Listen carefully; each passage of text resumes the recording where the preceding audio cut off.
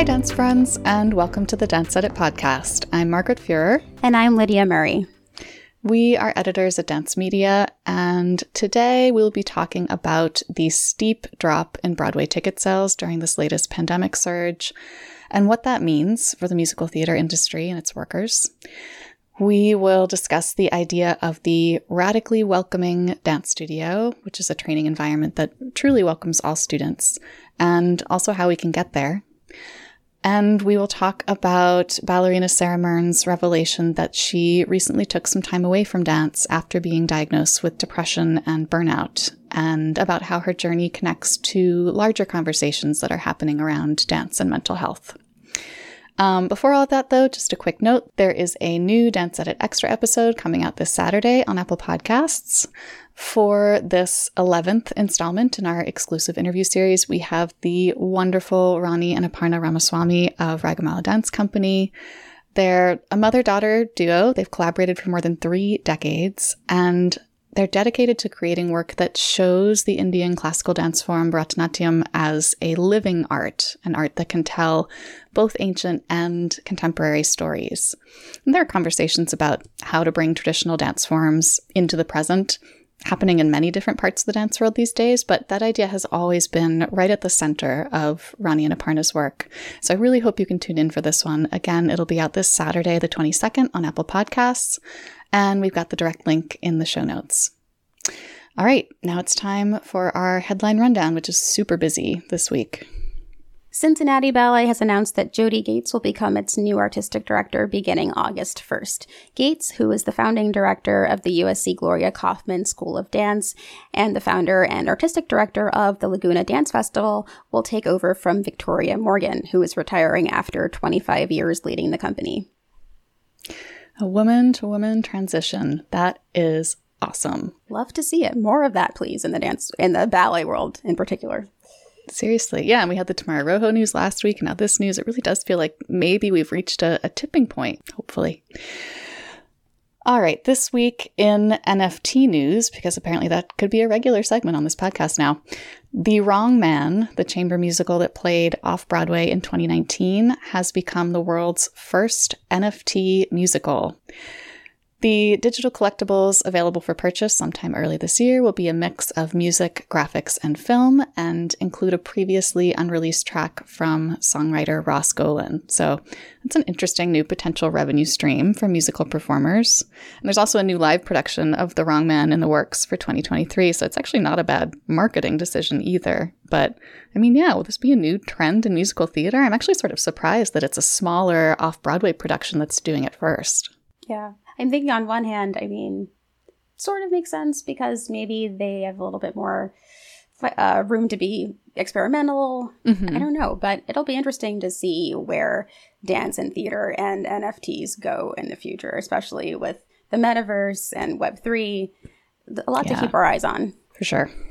An Egyptian school teacher was fired from her job and divorced by her husband after a video of her dancing with colleagues went viral online, but she was reinstated last week after a public outcry.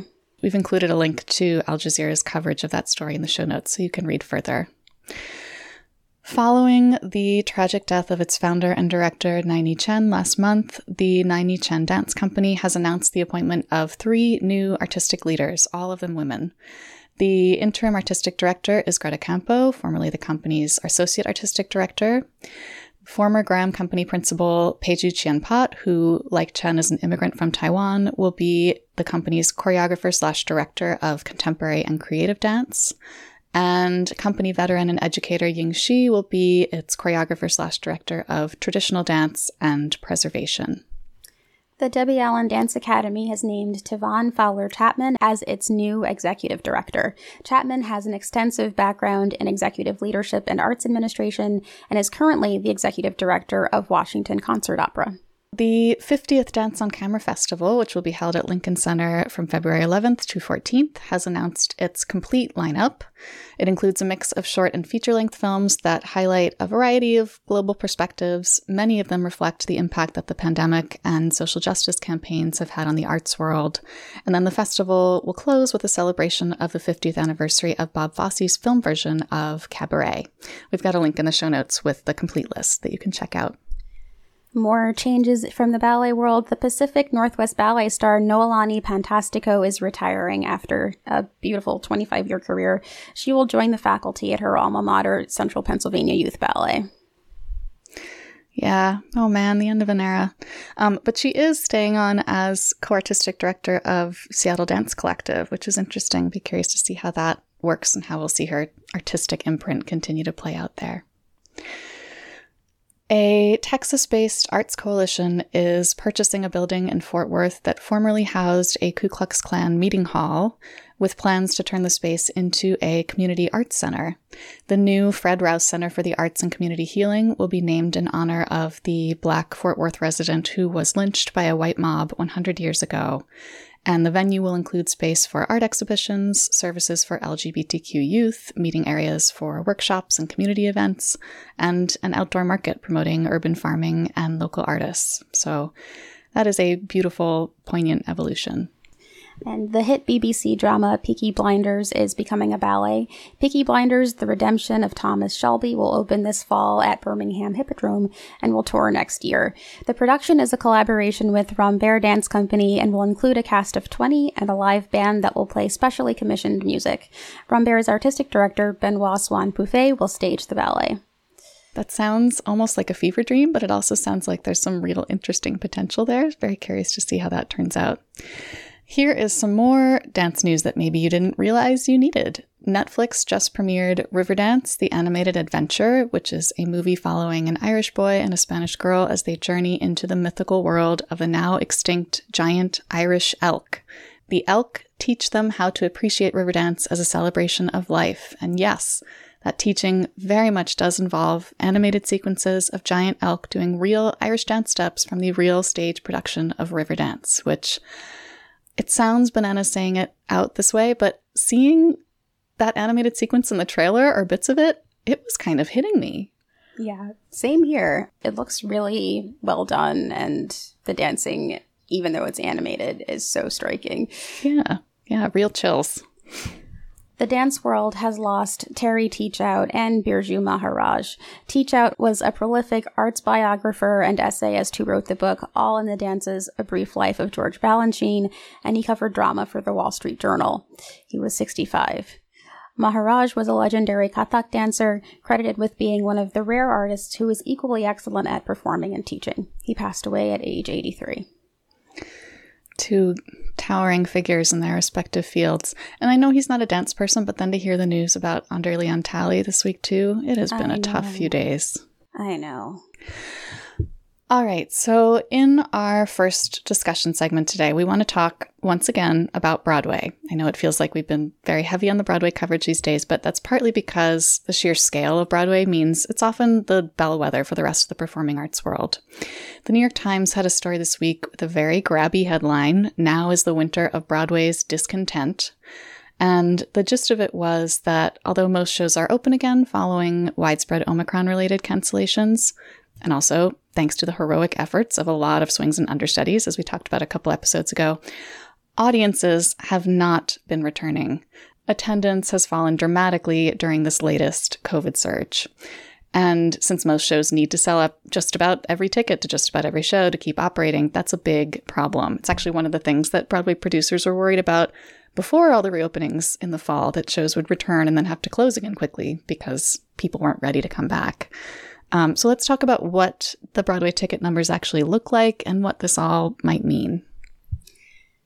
You know, the fact that this piece ended on a note of, hey, the upside is that there are bargains and people who normally couldn't see a Broadway show now can was so bittersweet. Oh, yeah. But to get into those numbers, there were only 62% of seats occupied during the week that ended January 9th. That was the lowest attendance had been since a week when musicians went on strike in 2003. And during the weeks of Christmas and New Year's, box office grosses were only 40 million compared to 99 million pre-pandemic. Requests for ticket refunds have also spiked significantly. They've gotten so high that shows are actually giving back more money than they're bringing in on certain days. And it seems like audiences are likely feeling apprehensive about making plans to see a show after December's wave of cancellations, especially since those often happen very close to showtime. Mm-hmm. Some might also be afraid of getting the virus at a show despite safety protocols. It's also possible that a lot of audience members themselves now have COVID and can't attend. Yeah, I mean, a little bit of context, like January is typically a softer month for Broadway ticket sales, but these numbers are bad even within that context. Right. And several shows have been forced to close early because of pandemic-related financial hardship. And Girl from the North Country and Mockingbird have gone on pause for a few months to avoid closing. Yeah, like Mrs. Doubtfire. Yeah, exactly. And it really creates an extremely challenging situation for the performers and the crew who are not part of the cast. Some are uncertain whether they've worked enough weeks to get unemployment. The Broadway League is trying to get unions to agree to pay cuts to help shows survive. One request was for half pay for COVID cancellations, along with lower pay for reduced performance schedules. But unions are demanding more financial transparency before accepting these pay reductions. The Broadway shows received tens of millions of dollars in federal aid due to the pandemic, but they're not even disclosing weekly box office grosses for individual shows, which was standard practice in the past. Yeah.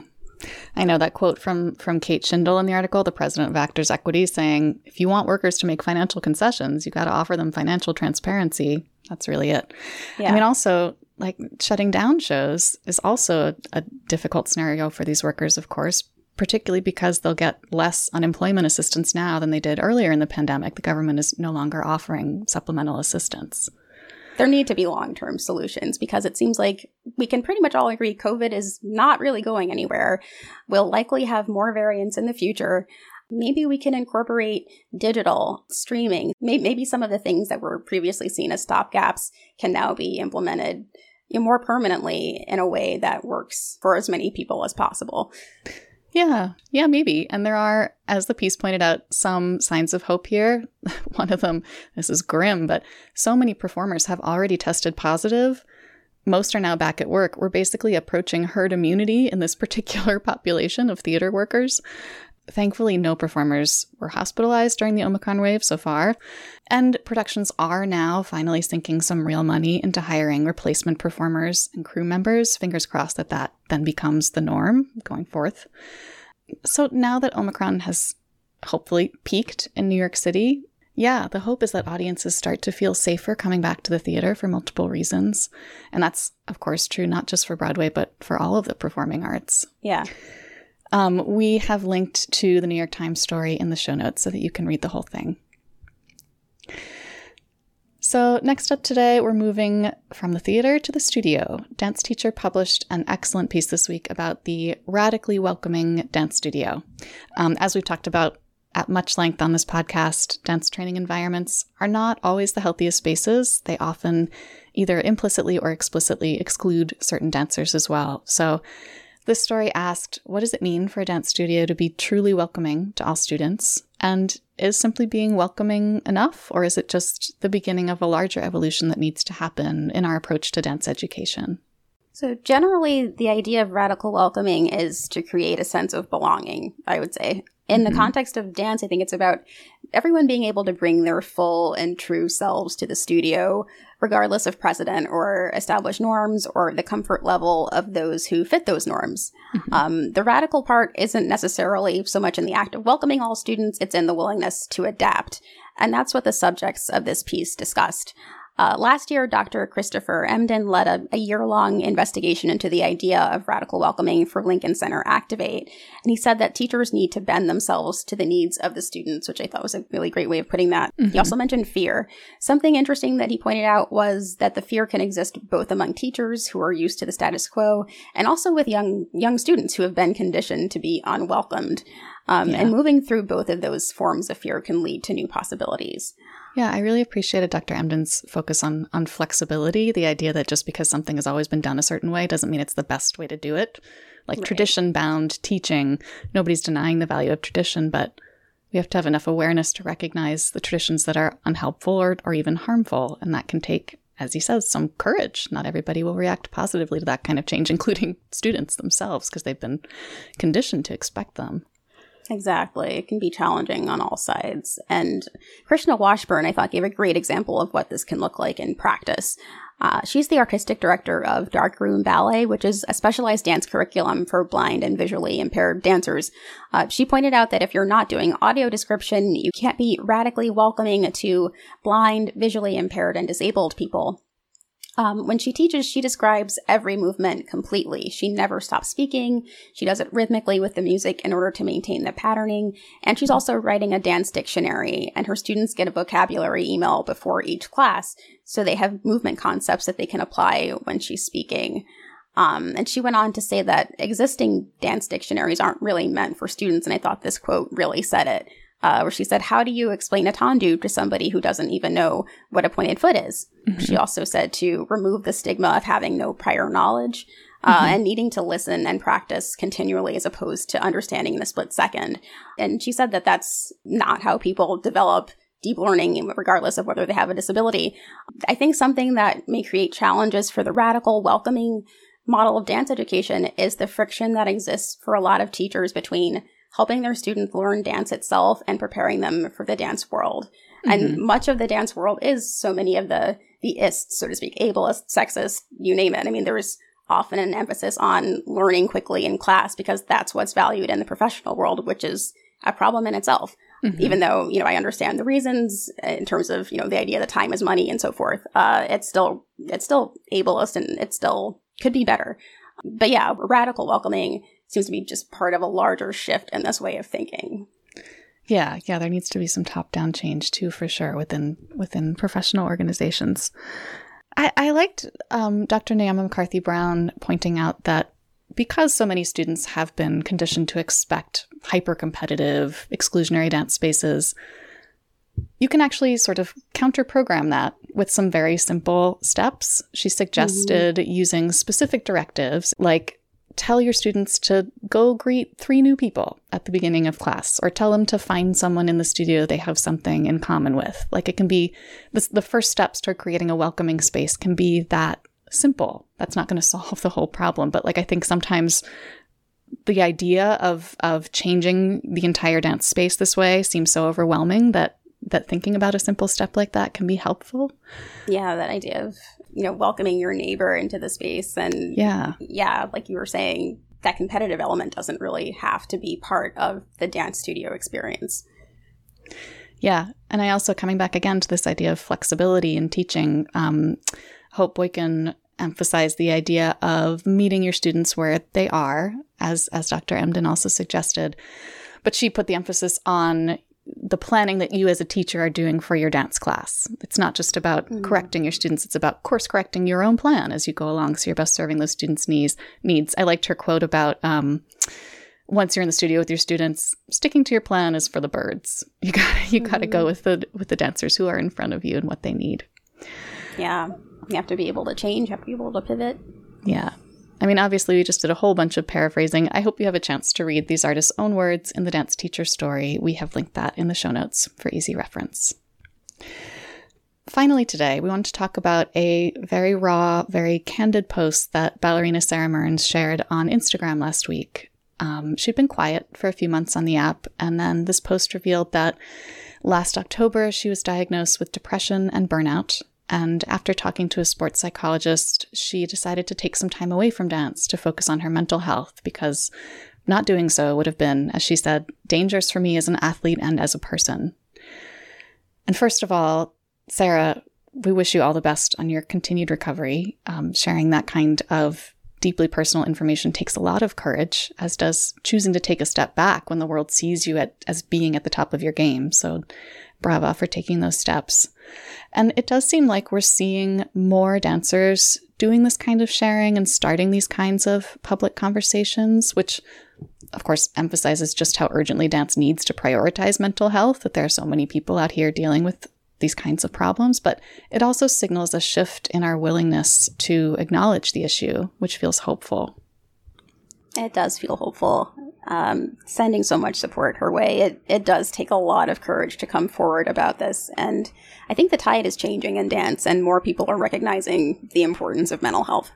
Dancers often pride ourselves on our ability to withstand pretty much anything and to push past our limits, regardless of the long-term consequences. And this isn't, just part of our training for many of us, but also just part of the driven type A personalities that we tend to have.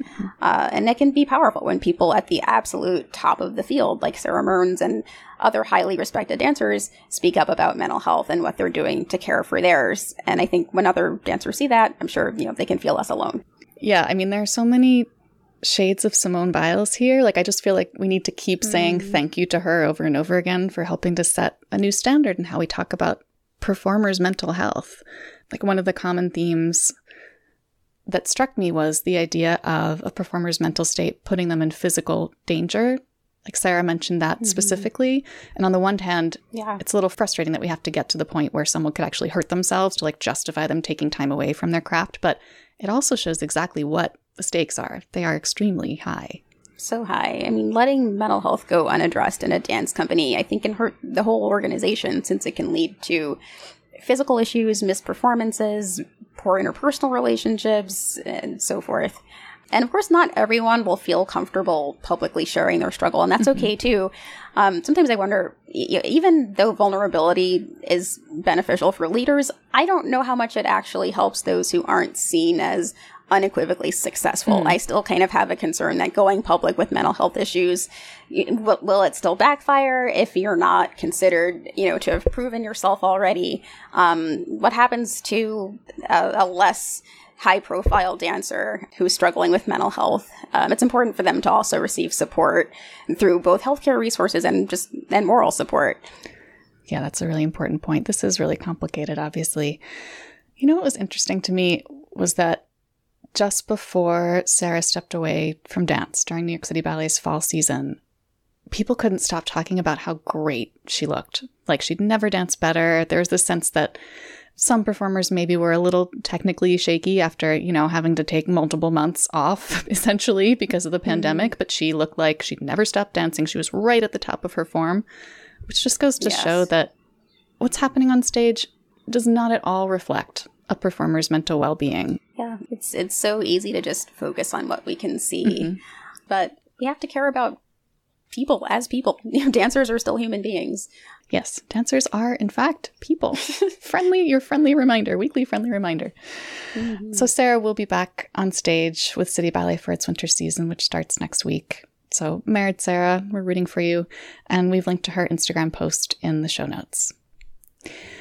All right, that's it for us this week. Thanks, everyone, for joining. We will be back next week for more discussion of the news that's moving the dance world. Keep learning, keep advocating, and keep dancing. Bye, everyone.